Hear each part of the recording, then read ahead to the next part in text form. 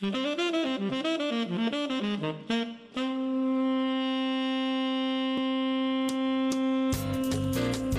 WAMU 88.5 at American University in Washington, welcome to the Kojo Nandi Show, connecting your neighborhood with the world. It's Tech Tuesday.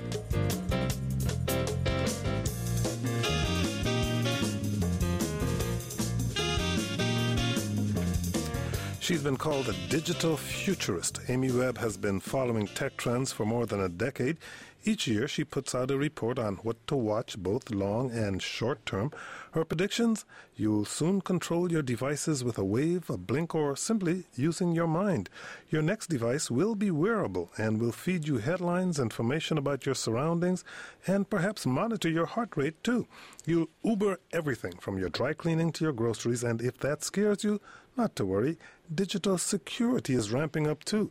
So joining us to discuss all of this is the aforementioned Amy Webb, CEO of Webb Media Group. It's a digital strategy consulting firm. Amy joins us in studio. Welcome. Hi, Kojo. If you have questions or comments, I'm sure you do, give us a call at 800-433-8850. Which tech trends do you predict will be big in the year 2015? Now, Amy, you put out a report each year tracking trends in digital media and technology. You can find that report at our website, kojoshow.org. Can you talk briefly about what you track and how you decided what would be on your Tech Trends 2015 list? Sure. So for the past decade, my company has been looking at emerging technologies, and not just the technologies, but the way that we react to the technologies. And to me, what I find most compelling isn't the latest and greatest gadgets, but how those gadgets impact our society. And so the thing that we look at when we make up that report, we take a look at patents throughout the year, and we talk to researchers and people who are working in the development space. But we also observe human behavior. We look at microeconomic changes. We look at education. We look at the way that people are having conversations, and that all sort of gets crunched and helps us determine what are the most important things to look at in the year coming. Glad you mentioned crunched, because I'd like to move on to algorithmic curation. How sites decide what we see and what's hidden on, for example, Facebook, a newsfeed, or what's at the top of your searches. What's going to happen with algorithmic curation in the near future? So, it's interesting. A lot of people in the sort of media and tech space, and you obviously know this, what gets shown on Facebook isn't the sum total of what everybody's posting on Facebook, but instead what Facebook via algorithm thinks that you'll be most likely to engage with. And if I can just take a moment to break apart the word algorithm, because it can, we hear it a lot and it can be kind of scary. Sure. An algorithm is really just a sort of term of art that describes a process. You put some data in, there's a query, and on the other end you get an explanation. So I just wanted to sort of demystify that term for folks. So Facebook has been doing this for a while, and it's quite effective. And so one of the things going forward into the next year that we will have to contend with is that there's an awful lot of content everywhere. We are being bombarded with content. And as you will, I'm sure, find out in today's conversation, you're going to be seeing content on more places than just your screen. And so the real question going forward is, how do we capture people's attention? Because there's a big difference between publishing something that's interesting or controversial and capturing enough of our attention, which is constantly on the wane, so that we engage with whatever that is. And so there are algorithms that'll be used on social media, but also on some news websites and elsewhere, that will help determine what are we most likely to engage with at this moment in time based on what we're doing. Okay. Ambient proximity. What is that, and what will it mean for me and for my devices? So there are one of the phenomenon of our mobile devices is that they do a lot more than make phone calls, obviously, but they are always tracking our location. Our mobile phones know much more about us than our close relatives do, and because they always know where we are, they can feed us, locate us information. They can feed us information, locate us, and do some interesting things. So in the ambient proximity state, we're seeing that go a step further. There are devices that are called beacons And they're little teeny tiny, sometimes you can see them, sometimes you can't, little tiny devices that get stuck into different places. And for example, if you go into a retailer, if you go into Trader Joe's, they're not using beacons that I know of, but if you were to walk through Trader Joe's somewhere in the city, you might get a notification to your phone that, I don't know, there's a sale on something, or it might track your consumption behaviors. But this year in New York City, there's a company called Titan that got into some trouble because they had done a deal with the transportation department and put beacons across a stretch of Broadway, lots and lots and lots of beacons. Now, we don't know if they were active or what exactly they were doing with those beacons, but the reality is that they could surreptitiously track users and interact with users. And, I think that's something to consider going forward. I see it as more promise than problematic at the moment, but... In case you're just joining us, that's the voice of Amy Webb. She is the CEO of Webb Media Group. It's a digital strategy consulting firm, and we're talking about future tech over the next 5 to 10 years, maybe a little beyond that, what's likely to be big next year, and, of course, taking your calls at 800-433-8850. What tech trends do you think will fizzle out? You can send email to kojo@wamu.org or shoot us a tweet at Kojo Show. Getting back to the issue of algorithms, it's something that Google and Facebook and others have taken heat for. You say ethics will be big in this area. Can you talk about why this is so sensitive and what companies need to do? Sure. So an algorithm is a process, and that process is a mathematical process, but there are human decisions that go into which algorithm to select, which data to process in that algorithm. There are lots and lots of questions about how that algorithm works and when and what the outliers are that you want to eliminate. And we've seen some problems with algorithms in the past. There's a well-known instance on Amazon. There was a book about a fly. It was a scientific book that one day shot up to more than $2 million for sale.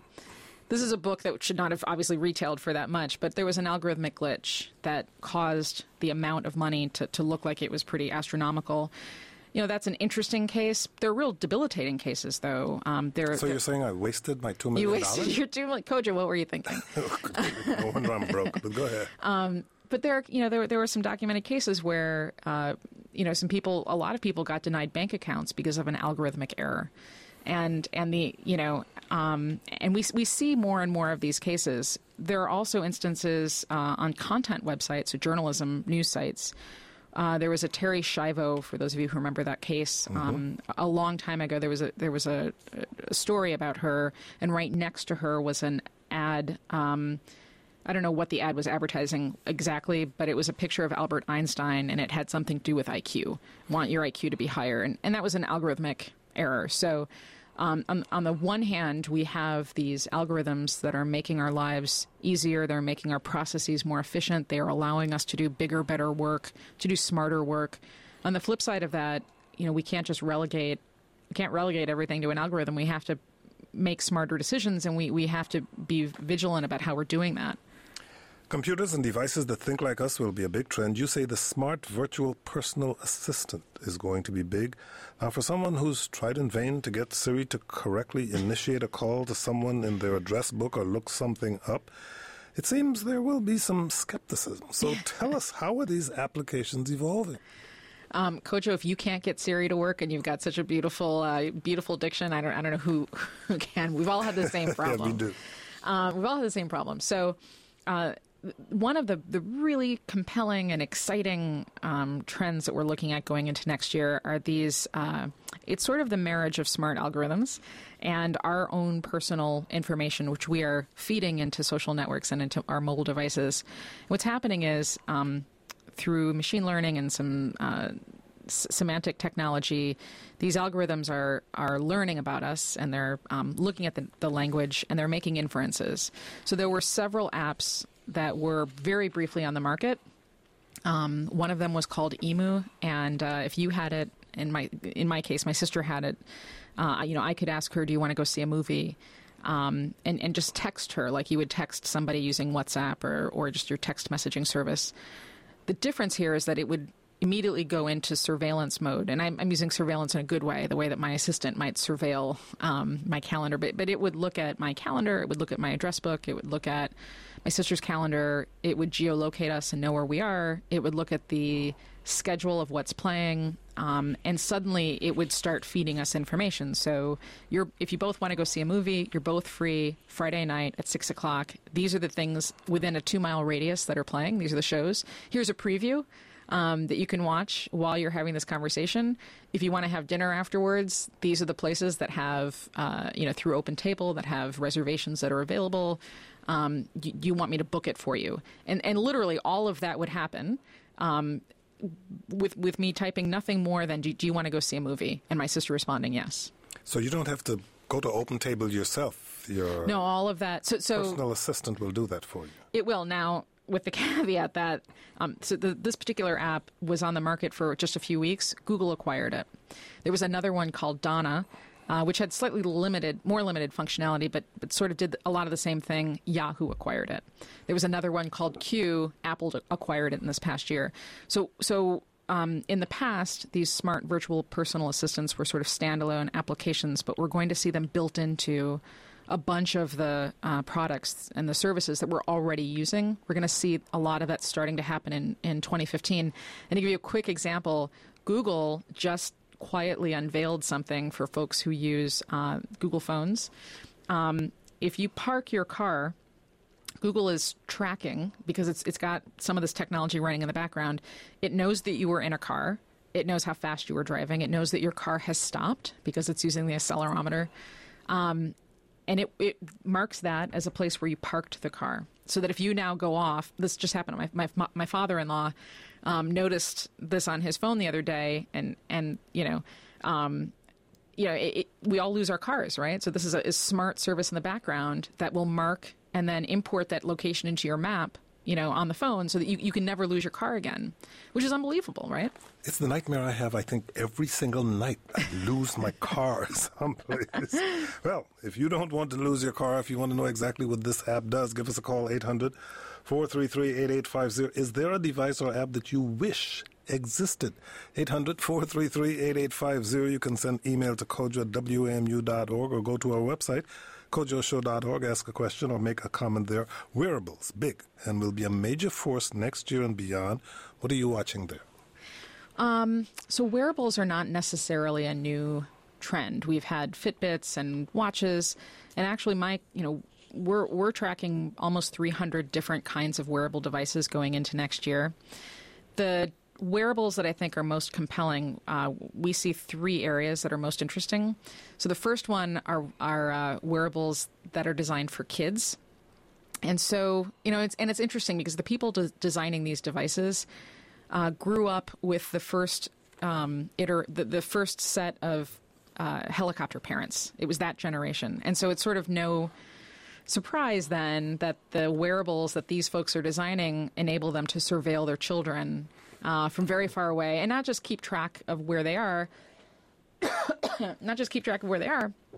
but remind them to do things. So these wearable applications, you can sort of nag your kid from, if you're on a business trip somewhere, you can still remind them to do their homework, because there's a watch that kids can wear that will send you their location.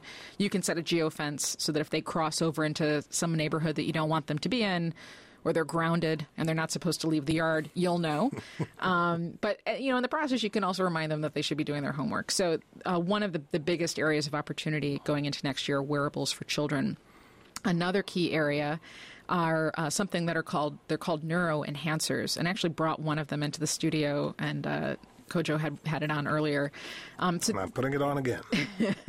So these are headbands, and the headbands measure your EEG, the activity in your brain. And so Kojo's wearing one of the headbands. This is called registering nothing right now. This is a Melon. And in Kojo's case, the waves are off the charts because Kojo's extremely smart.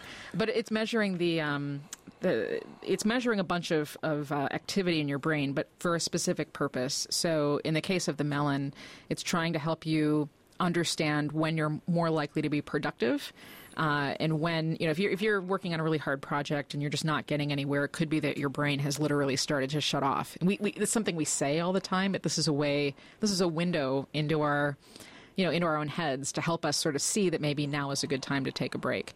There are a few other headbands that are coming to market that are more about helping enhance your state of being. So if you're somebody who used to, or who comes home from work and you have a glass of wine to relax, you can save the calories, put on one of these headbands, program it for relaxation, and by the time you walk in your door, you'll be relaxed. Or conversely, if you need some more energy, you can set the headband to sort of help boost your energy. How does it do that? How does it do that? Using some proprietary technology, I think. It turns out that a lot of this technology is adapted from what we've seen researchers use and hospitals use. So, I think I'm getting a call from a wine manufacturer who's objecting to this right now. But let's go to John in Fairfax, Virginia, and see what John has to say. John, you're on the air. Go ahead, please. Hello. I'm glad to be speaking with your guest. It seems to me that you're saying that some of this stuff is not coming out until next year, but my experience with just having bought a Galaxy tablet, that it has a plethora of apps that are automatically running in the background. If you use any of them, it automatically gives permission for them to use a huge amount of information from all of your other information anywhere on the internet, and it can combine that in unlimited ways to profile you and offer other insight both to you and to the vendors who sold that software. As far as the medical applications, telemetry has been used for some time and not very securely. So a lot of hospitals are rushing to try to protect their telemetry and their patients because that information is often not well encrypted and protected. Amy Webb is also very strong on security, which we'll be discussing later in the broadcast, but you may want to respond to John right now. Sure. So those are two great points, John. So I'll take the first one that you made first, and then I can talk about wireless body area networks. So if you're using Android, and you may not even realize that that's the operating system that's running your phone, but this is a product from Google, and Google has integrated all of its suite of various tools from Google Now, which John accurately described as a system that's pulling information from your online profiles and from elsewhere to your calendar, to your chats, and it's making some inferences and basically helping you have a more productive day. So we started to see now roll out at the beginning of this year, not just for Android, but also for iOS devices, so that's Apple. But we're going to see, you basically haven't seen anything yet. So if that's something that delights and excites you, 2015 is going to be a great year. If that's something that makes you nervous, then I think we're going to address that towards the end of the, yes, end of the show. We'll be addressing it later. We have to take a short break right now. When we come back, if you've called, we'll get to your calls if you'd like to. The number is 800-433-8850. You can send email to kojo@wamu.org. It's Tech Tuesday, Future Tech. I'm Kojo Namdi.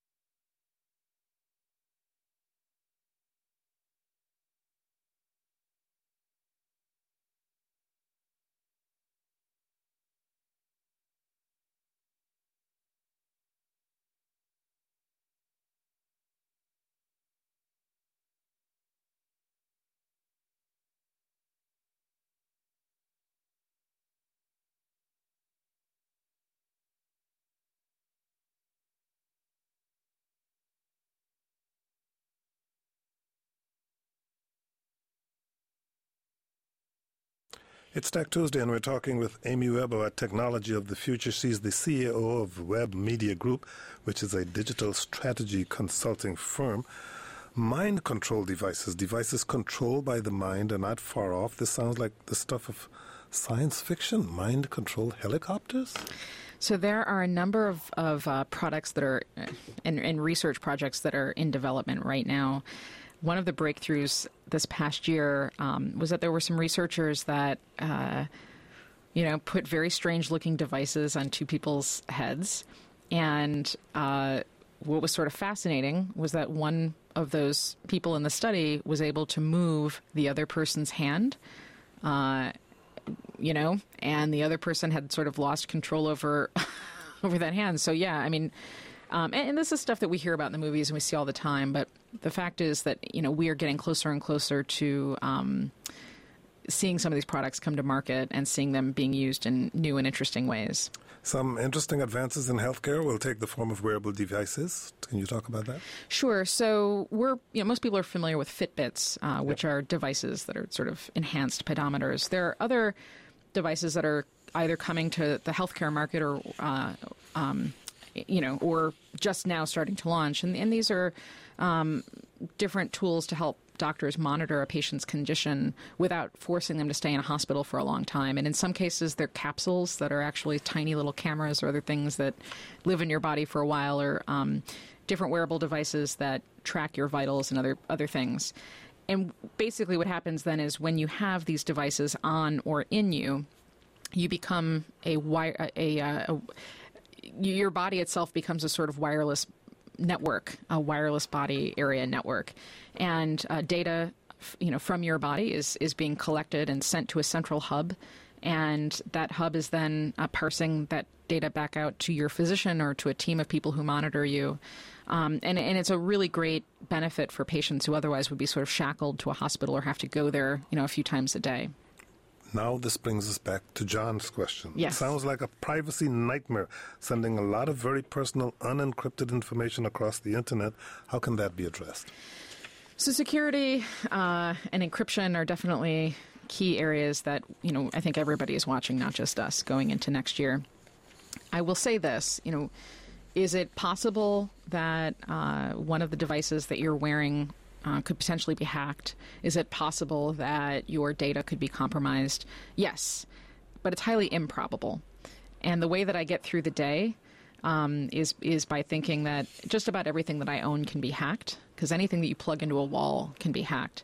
But there's very little benefit to a hacker, hacking me.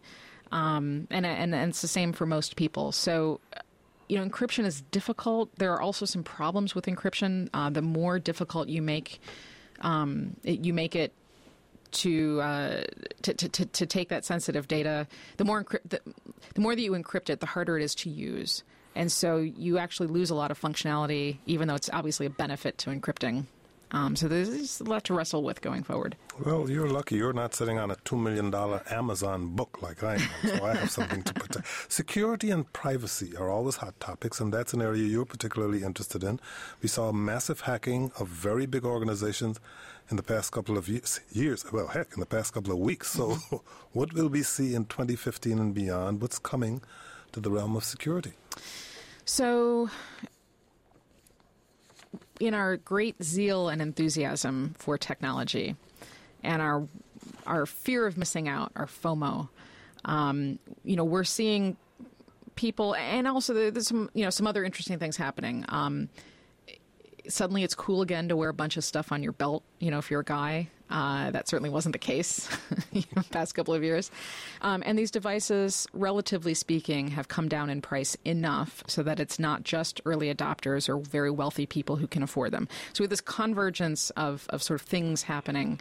And as a result, we're seeing widespread adoption and desire to own all of these devices. What's happened is that we've forgotten that, our data is inextricably linked to these devices. It's what makes them work. And, it's interesting to me, when I lived in Japan several years ago and online shopping was just starting to happen. And I remember everybody talking about, why would we ever put our credit card number Why would I ever put my name and my credit card number and my address onto this website? That's crazy. And today, we don't even think twice. We don't think twice about who we're giving our credit card information to, what information may or may not be shared from our devices. Nobody asks a question when they go to purchase something, is my data being encrypted? And if so, how? And do I have a key? Is there a 3-factor authentic? None of those questions come up.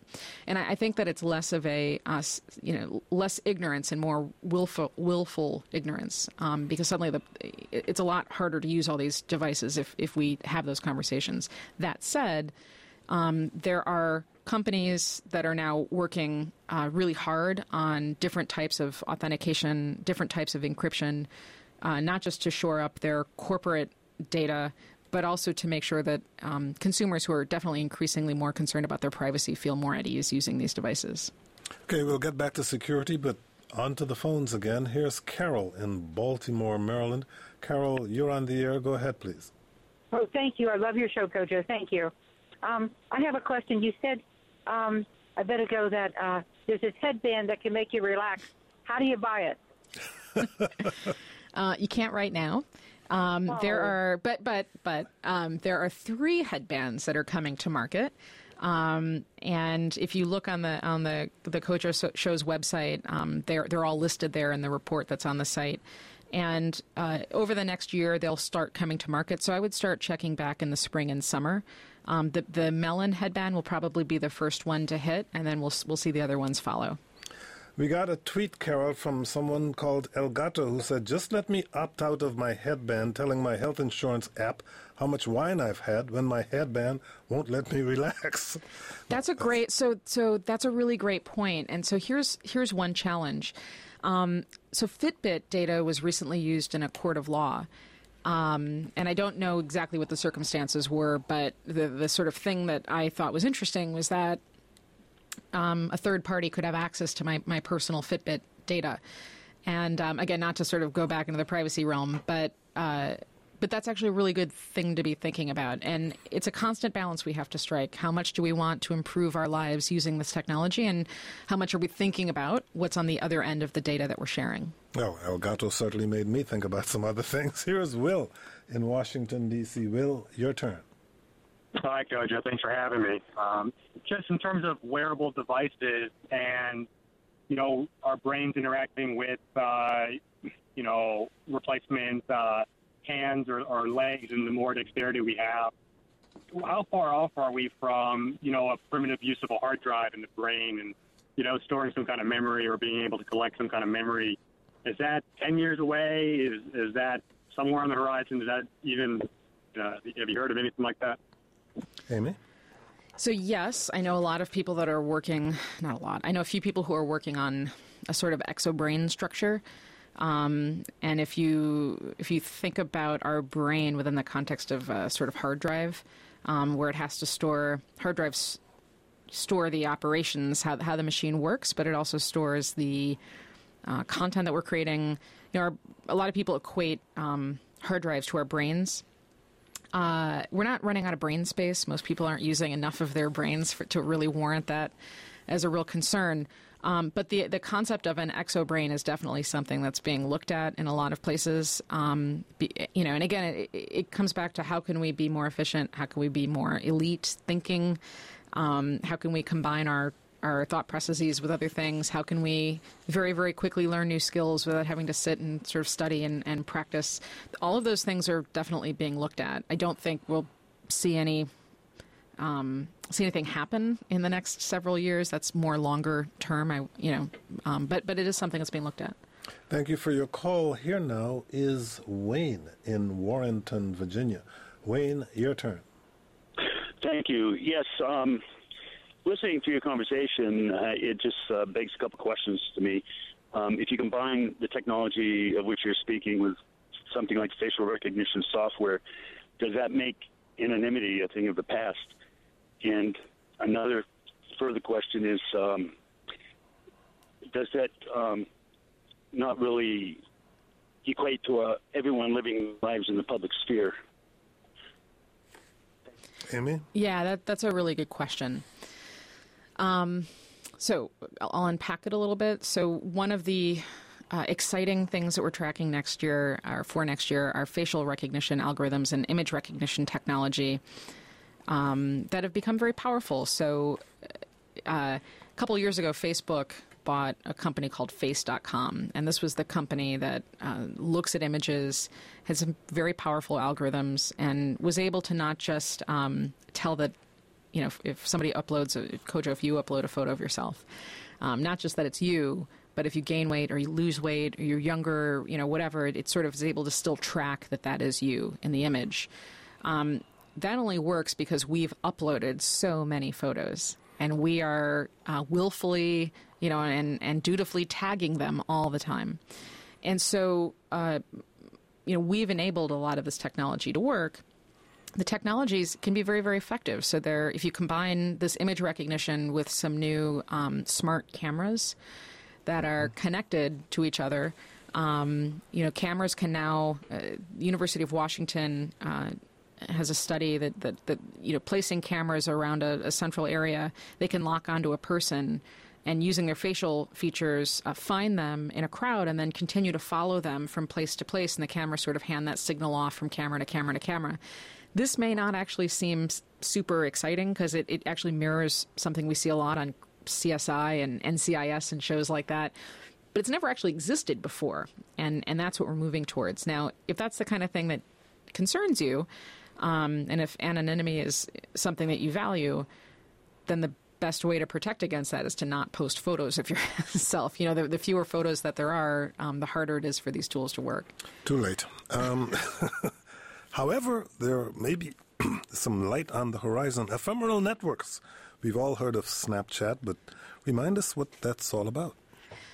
One of the interesting things that we saw really take off this year were ephemeral networks, allowing people to post photos or post text that would disappear. So disappearing content was sort of a big thing. I think that part of the reason disappearing content took off didn't just have to do with the reason that everybody sort of thinks why you would want a photo or something else to disappear, but because... And that reason is because we all want to be able to remove things that we don't like from the sphere of other people's observations. And you put that so much better than what I was going to say, but yes, you're absolutely right. I actually think that the networks also took off because we're just surrounded by too much content, and there's something very sort of comforting about knowing that if I post something to an ephemeral network, you know, I'm going to look at it and then it just disappears. I don't have to physically push the delete button. And as crazy as that sounds, for a lot of people, they've sort of become unwitting digital pack rats where they are just saving stuff because it's hard to push delete. So I think that's one of the reasons that those networks took off. One of the things we're starting to notice is that ephemerality is being built into a lot of different services and tools and applications. Facebook has been toying with a way for you to post, to schedule a post and then have it automatically delete, you know, within a certain amount of time. You know, now there are some problems with that. Obviously, it's a good way to harass people temporarily and have no, you know, trace of that left. Theoretically, there's always a trace left. But I also think it's you know, having some self-destructing emails would clear up my inbox and I think be great for me. So, and I think that a lot of these application manufacturers and people working in this space understand that. We all want to feel that we can disappear if we want to at some particular time. Hopefully the ephemeral can help us to do that. But we've got to take a short break. We won't be disappearing for long. We'll be right back. So if you've called, stay on the line. We will get to your calls. You can still call at 800-433-8850. What tech trends do you predict will be big in 2015? Shoot us an email to kojo@wamu.org or a tweet at Kojo Show using the hashtag TechTuesday. I'm Kojo Nandi.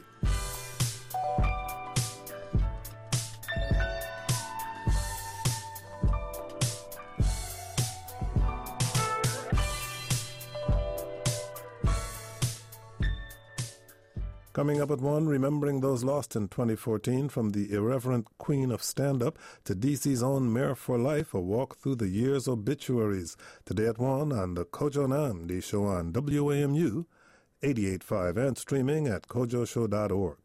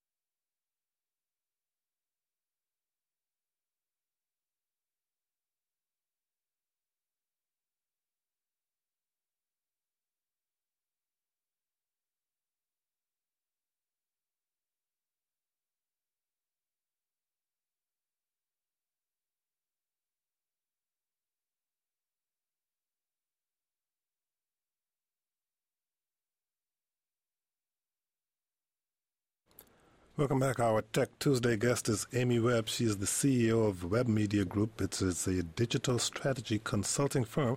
We're talking about future tech, future technology, and we were talking about security and privacy. Speaking of which, you posted an article on Slate that sparked quite a bit of discussion. Can you tell us about what you wrote and why it seems to have touched a nerve? Well, it touched a nerve twice. 2 years ago, at the end of 2013, I wrote a story about why my husband and I don't post any photos of our daughter online, and encouraged parents to think a little bit more carefully about what photos they were posting. It's more and more difficult for us to have any sense of being anonymous. It's harder and harder. And so this is not me assuming that someday my daughter's going to be a criminal. It's nothing like that. But it is giving her a sort of sense of, having some control over herself. And so I sort of explained in the story a lot of examples of people posting photos of their children. And I thought, what ultimately is happening with those photos, who's accessing them, who's using them, and in what ways. That story upset a lot of people, and because a lot of people love to post photos of their children. Because they do, and it turns out that I had unwittingly uploaded a photo of my daughter to an old Mobile Me site without realizing that it was there. Hackers found it, of course, published it, but for a variety of reasons. Again, I think this comes back to the idea that we're all very excited about technology. I am extremely excited and looking forward to all that's to come. But that excitement doesn't, tempered is the wrong word. That excitement needs to be tempered, maybe. By the sober reality that if you post a picture of your child outside of your house with the address of the house showing on it and add the information that you're about to go on vacation, sure, then there are potential predators online who can take advantage of that. Yeah, it's partially that, but it's also partially just, that's an old concern.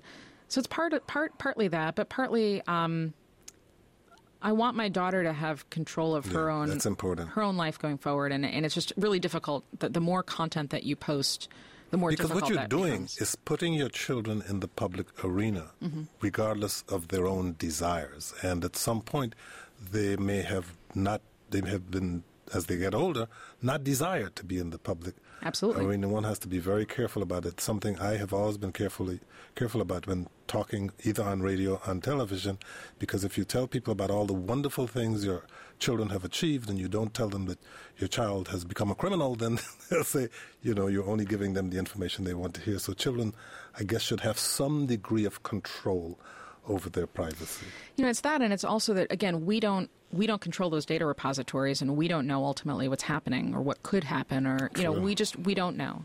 And so from my point of view, it's better to err on the side of caution. And I'm somebody who's obviously very excited about all this, but that story touched off a pretty big national conversation twice. It was, for some reason, people started talking about it again at the end of last month, and again touched off another big wave of conversation. And I won't retract what I said or back down from it. And that is that I think if you're a parent who values your child's future access to privacy, and if you think before you post. Think before you post, and that's not just birthday photos of your kid, but that's zany videos of them. Whatever current dollar value you place on that YouTube video is probably going to be far outweighed by the potential for there to be a problem going forward. On now to Nikki in Fairfax, Virginia. Nikki, you're on the air. Go ahead, please. Thank you for having me. An interesting show. Many years ago, I heard that they will put chips on the bottom of the liquid, the milk or the juice, and then I will have the same thing in my wallet when that milk or liquid goes low, and then it will beep on my wallet, and then I'll go to the store. When I go to the aisle, it'll beep. This is what you need at home. This is low. So I don't know. Is this true, or many years ago that they haven't seen this technology. Amy? So you might be talking about RFID chips, and I think he is. So after I've just told everybody that I don't post photos of my kid online, I did have a pretty lengthy argument with my husband about chipping our child. I wanted to chip her and to inject her with an RFID chip so that we could track her and, I don't know. I got overruled. It was probably the right decision at the time. But there are people who are chipping themselves, and there's a whole sort of quantified self movement where people really investigate themselves and track all kinds of data in order to make inferences and live a healthy, better life. So that is definitely happening. I have not chipped myself. I know a guy who chipped his hands, and you can program those chips theoretically to do everything from, track your health to function as a sort of credit card. I don't know that technology is necessarily ready for prime time. Jim in Washington, D.C. wants to chide you about what you thought about doing to your child. Jim, you're on the air. Go ahead, please. Hey, Kojo. Hey, Jim. You sounded, your guest, I'm sorry, but you sound a little contradictory to me. I mean, you in one sentence you said you want your daughter to live her life, and in another sentence you want to chip her or, give her some sort of wearable so you can basically, it's the grounded versus the helicopter, but go ahead. Well, it just doesn't, it sounds like, to me, when I raise my children, I'd like to trust that I'm doing a good job and, instill that human aspect of it, of trusting your child, which does go a long way. And it seems like you're extracting that. And I'm a little concerned about the damage that may do in the future. You don't want your child exposed to the virtual world, but you don't want her wandering around the neighborhood where you don't know where she is either. Yeah, that's a good point, and I agree. On the one hand, I'm saying I don't want photos of my child, and on the other hand, I'm saying I want to chip her. So there's a difference. The difference there is that I'm a concerned mother. I've got one kid. I had my child later in life, and there's a certain amount of paranoia that I have that I think is probably common among women in the same situation. I don't want other people to have access to her data, but absolutely I want to know everything that I can possibly know about her at all times. So I realize that's a contradiction. Thank you very much for your call, Jim. Continuous partial attention. Apparently we are all doing it already, but what is it? Yeah, so, we have mobile phones, we've got tablets, we have access to screens at all time. And as a result of that, we're sort of not paying any consistent attention. I'm not even doing it at the moment, actually. I'm looking for some notes. Yeah. I'm multitasking. I'm not multitasking. I'm sort of continuous, and I'm not going to find it. I was looking for the name. Partial attention. I was looking for the name of the woman who coined that term, and she was a researcher at, her name is Linda, a researcher at Microsoft and some other places. And basically she said, we've entered a phase where multitasking is where we are putting effort in to multiple tasks at once, and we're able to accomplish a lot of different things. Continual partial attention is where we're sort of not really paying 100% of our attention to anything, splitting and dividing our attention among the person that we're having dinner with and our mobile phone and a few other things. And as a result of that, we're not really fully plugged into any one person or any one thing. Now, we can say that that's a good or a bad thing. What I would advocate going into next year is thinking, for those people who are in business or in government or in situations where you want to capture people's attention, figure out a way to leverage what we know is becoming this kind of behavior, which is only growing, not shrinking. So if you're only paying partial attention, is there a way that you can captivate somebody partially? And if so, how? Heads-up technology. For those who've seen Google Glass, they may have an idea, but can you explain this and how it will be useful in cars and elsewhere? So the neat thing about how technology has evolved is that we don't have to actively search for information anymore. It can be delivered to us at all times. So Google Glass, if you've seen anybody wearing them, it looks kind of like a strange headband that you wear over your forehead with a little teeny tiny rectangular, didn't bring mine in today, little teeny tiny rectangular piece that goes over the eye. And it can feed you information about, what you're looking at, but it's still a pretty manual process. You have to ask the device to give you that information. So the next evolution are wearable devices and screens, either that you place over your eyes or in your eyes. We've seen some contact lens prototypes that feed that information to you continually. So if I were, going to a business meeting, rather than me furiously looking on my mobile phone to remember somebody's name, whatever device I was wearing would automatically recognize those people because it knows where we're at, and start to feed me information. What were this person's, 5 last tweets? Where are they working right now? Information from their LinkedIn profile, that sort of thing. So that, that all of the technology that I've been talking about today sort of goes into making that happen, from image recognition to the way that the search is changing. So we're seeing some of that. We're seeing heads-up devices, obviously, in cars that don't just show you lane departure, but show you much more valuable information. And heads-up displays can be incredibly powerful, useful tools. Here now is Courtney in Washington, D.C. Courtney, your turn. Thank you so much for this opportunity to ask a question, because I think that the security implications haven't been sufficiently addressed, and I was wondering to what extent the legal frameworks exist in order to regulate how government can get access to that data that's being produced, as well as how companies can share it. And I think this takes on added dimensions with respect to data retention policies and, of course, surveillance. And I think especially one of the dimensions that you missed in talking about your child is her ability to control whether or not she wants to be part of the networked society, and how her selfhood is developed, and what happens in 20 years when all of that data is developed. Who has access to it? Well, the legal framework is, I guess, where it is behind the curve at this point, and it's going to have to play catch-up. Our laws, so we've gotten to a point where our technology is developing faster than a lot of the social constructs and legal frameworks and other things that we have, and there's definitely some scholars and some lawyers who are, a lot of them, who are way ahead of things, and they're researching and they understand what's happening. But obviously that requires action, with the folks, who make the laws, and that's going along kind of slowly.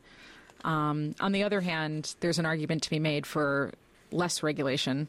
I'm not a legal scholar. I'm somebody who observes behavior. So, but those will definitely be questions going into next year. And if you are somebody who works in government, or you are somebody who works in law, I can't think of a profession really where these trends don't impact. And these are absolutely conversations that need to be had, and not just what data can be collected and how, but at what cost, and constitutionally what makes sense, and ethically what makes sense. I mean, these are all great conversations to start having, this coming year. Thank you for your call. How do you determine which trends will stick and which are likely to fizzle? So we see a huge number of applications and gadgets, and people constantly send us prototypes and ideas and pitches for things. In order to really gain our attention, we have something called a future, a product. Product's a weird word. A tool that we use internally called a future print. And the future print is a tool that pressure tests any idea. It looks at the trend, and it asks a bunch of very difficult questions. And for us, it's not just does the technology work, but is it either leveraging consumer behavior, or is it going to leverage what we know will be consumer behavior, and does it take into account disruption happening in other places? So that's how we use this tool, the future print, in order to sort of figure out what's going to stick. And we have been right that the tool has predicted accurately everything but one trend over the past several years, and that one trend was NFC near field communications technology, we were a little early on that. We talked about the law and about legislation, but the regulatory side, the FTC, the Federal Trade Commission, will be taking a larger role in regulating the Internet in the future? Now, I should caveat that by saying I haven't talked to anybody who has gone on the record saying that that's what they're going to be doing. But if you look at what they've been saying over the past couple of months, it would indicate that that's the direction they're moving in. The FTC hasn't been... You got about 30 seconds. The FCC has been everybody's sort of favorite agency to talk about. The FTC has done an amazing job of going after hackers and investigating what's happening in cyberspace. It's headed by some very smart women, and I am absolutely excited to see what they're going to do going into 2015. Amy Webb, she is the CEO of Webb Media Group, a digital strategy consulting firm. You've heard it. Prepare for your own future tech. Amy, thank you for joining us. Thanks so much, Kojo. Thank you all for listening. I'm Kojo Nnamdi.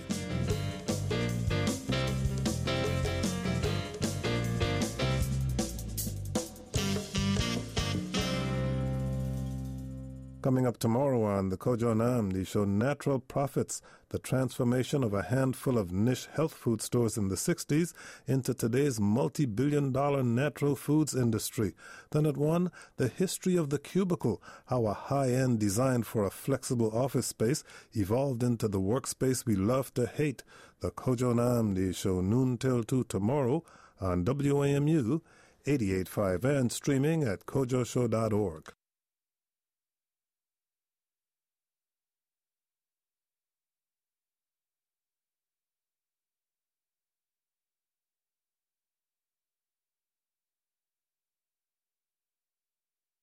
WAMU 88.5 is your listener-supported NPR news station in the greater Washington, D.C. region.